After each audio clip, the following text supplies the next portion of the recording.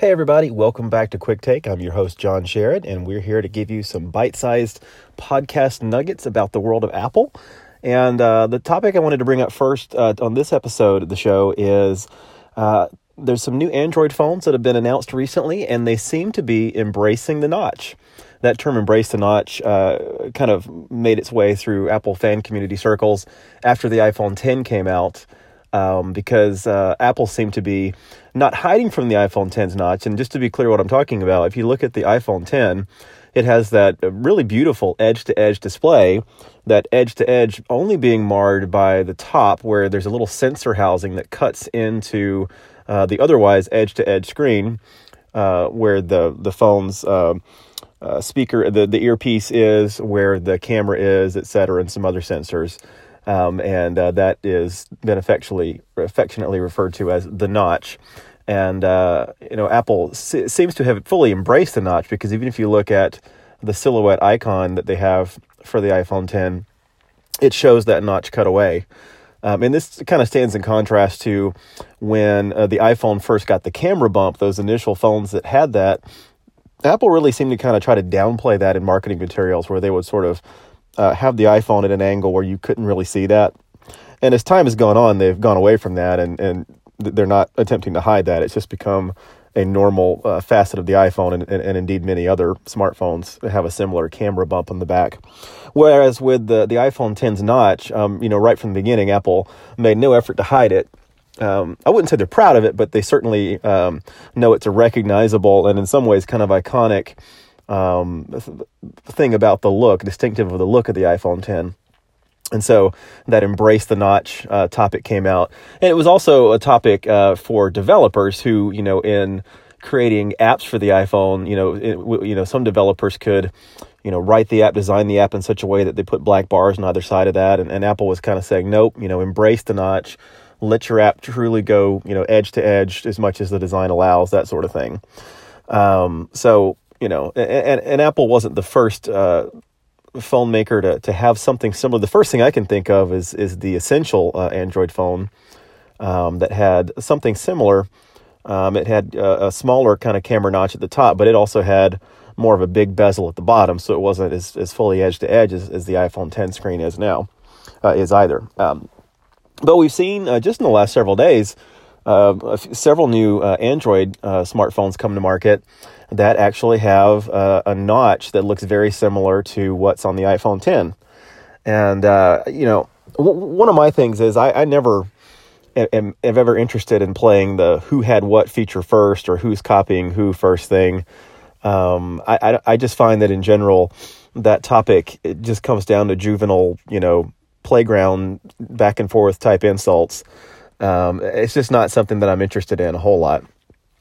Obviously, I think everybody, if you're a fan of one particular tech company or the other, you want to think of your favorite company as being innovative. And I think Apple and Samsung and lots of other tech companies are innovative companies. So I just don't get all that interested in who's copying from who. I mean, even, Steve Jobs famously, used the quote, good artist copy, great artist steal, or something along those lines.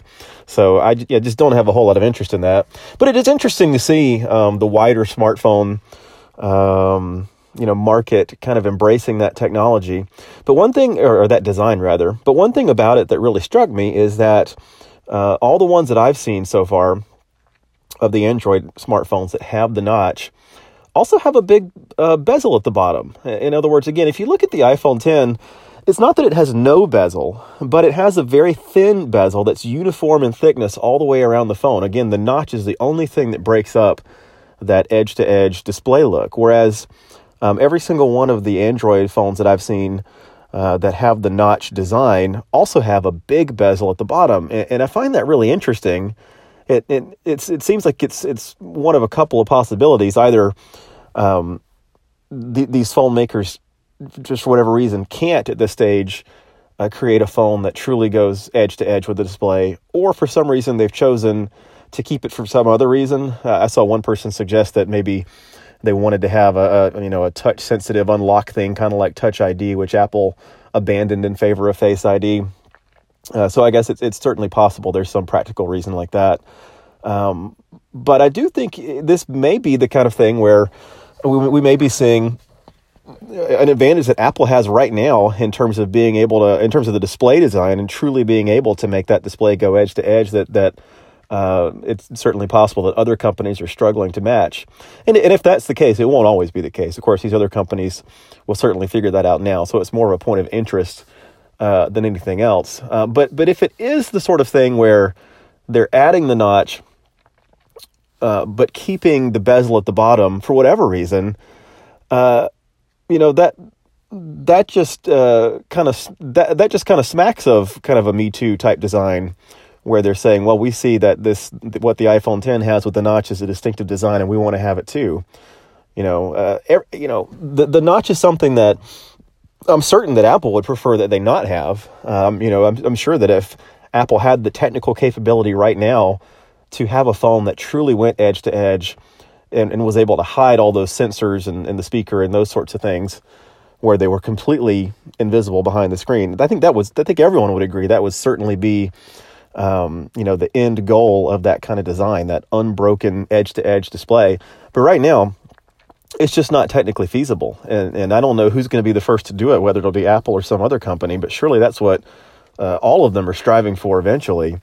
But if you're going to, what we saw last year when the iPhone 10 came out was a lot of competitors were trying to go as edge to edge as possible. And because they couldn't for a variety of reasons, including the fact that you have those sensors along the top, it seemed like most of the Android phones that were getting close to that were kind of going with full bezel at the top, full bezel at the bottom. Whereas this year, it seems like they're going full bezel at the bottom, notch at the top.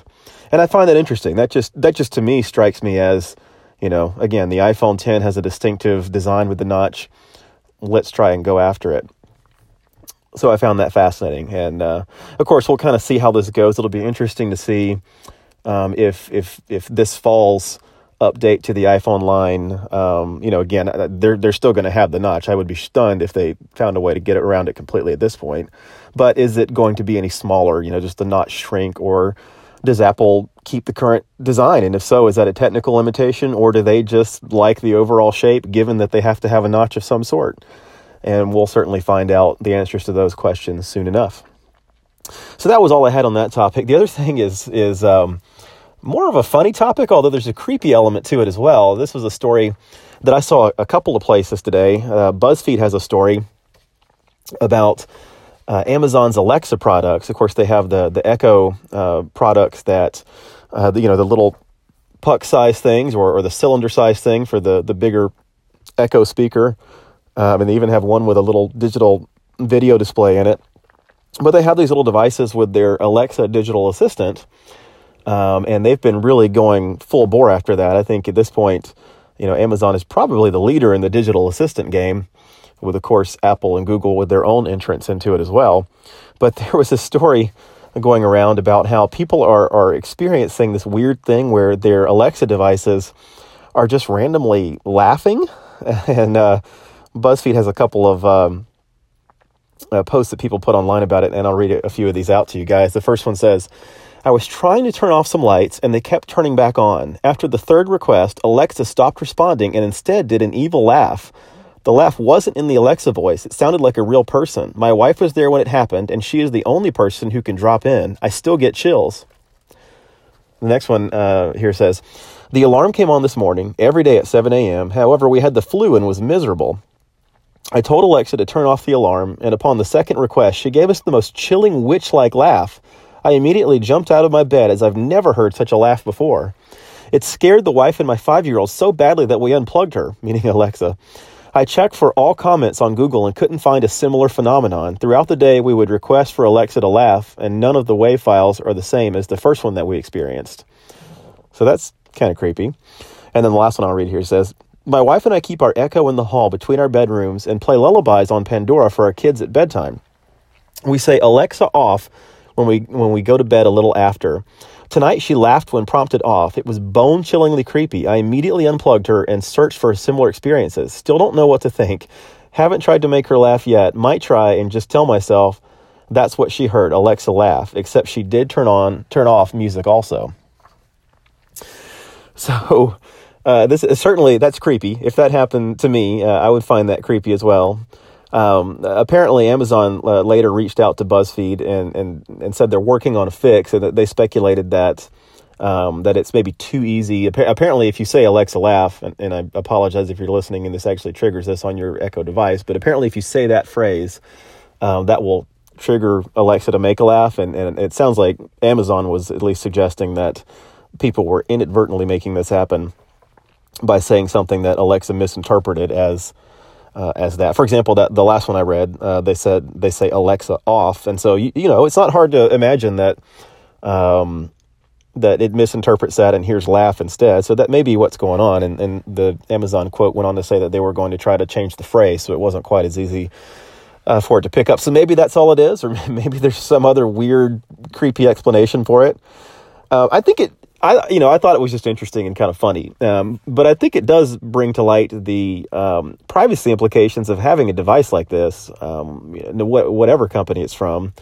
The way these products work is that you have it in your house and it's listening all the time. I mean, it has microphones that are picking up speech all the time and processing it on the device to tell whether you're saying the passphrase that will then pass that information on to that other company's servers. And you just, hope and pray when you have one of these that it really is behaving that way and it's not abusing your privacy information. But I just find those kind of devices creepy to begin with. And, I don't let Siri off the hook on this either. Of course, if you say, Siri's always listening for the phrase, "Hey Siri," if you have that feature turned on, so that it will then respond and answer whatever command that you give it in theory.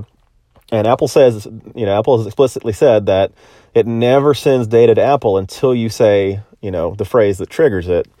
And I'm sure that if you ask the other companies, they would probably say the same thing, whether we're talking about Amazon with Alexa or Google with their smart assistant.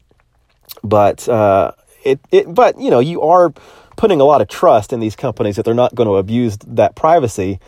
And I personally don't have an Alexa or Google Assistant device in my house because I just don't trust Amazon or Google. Now, that doesn't mean I think they're bad or evil companies or anything like that.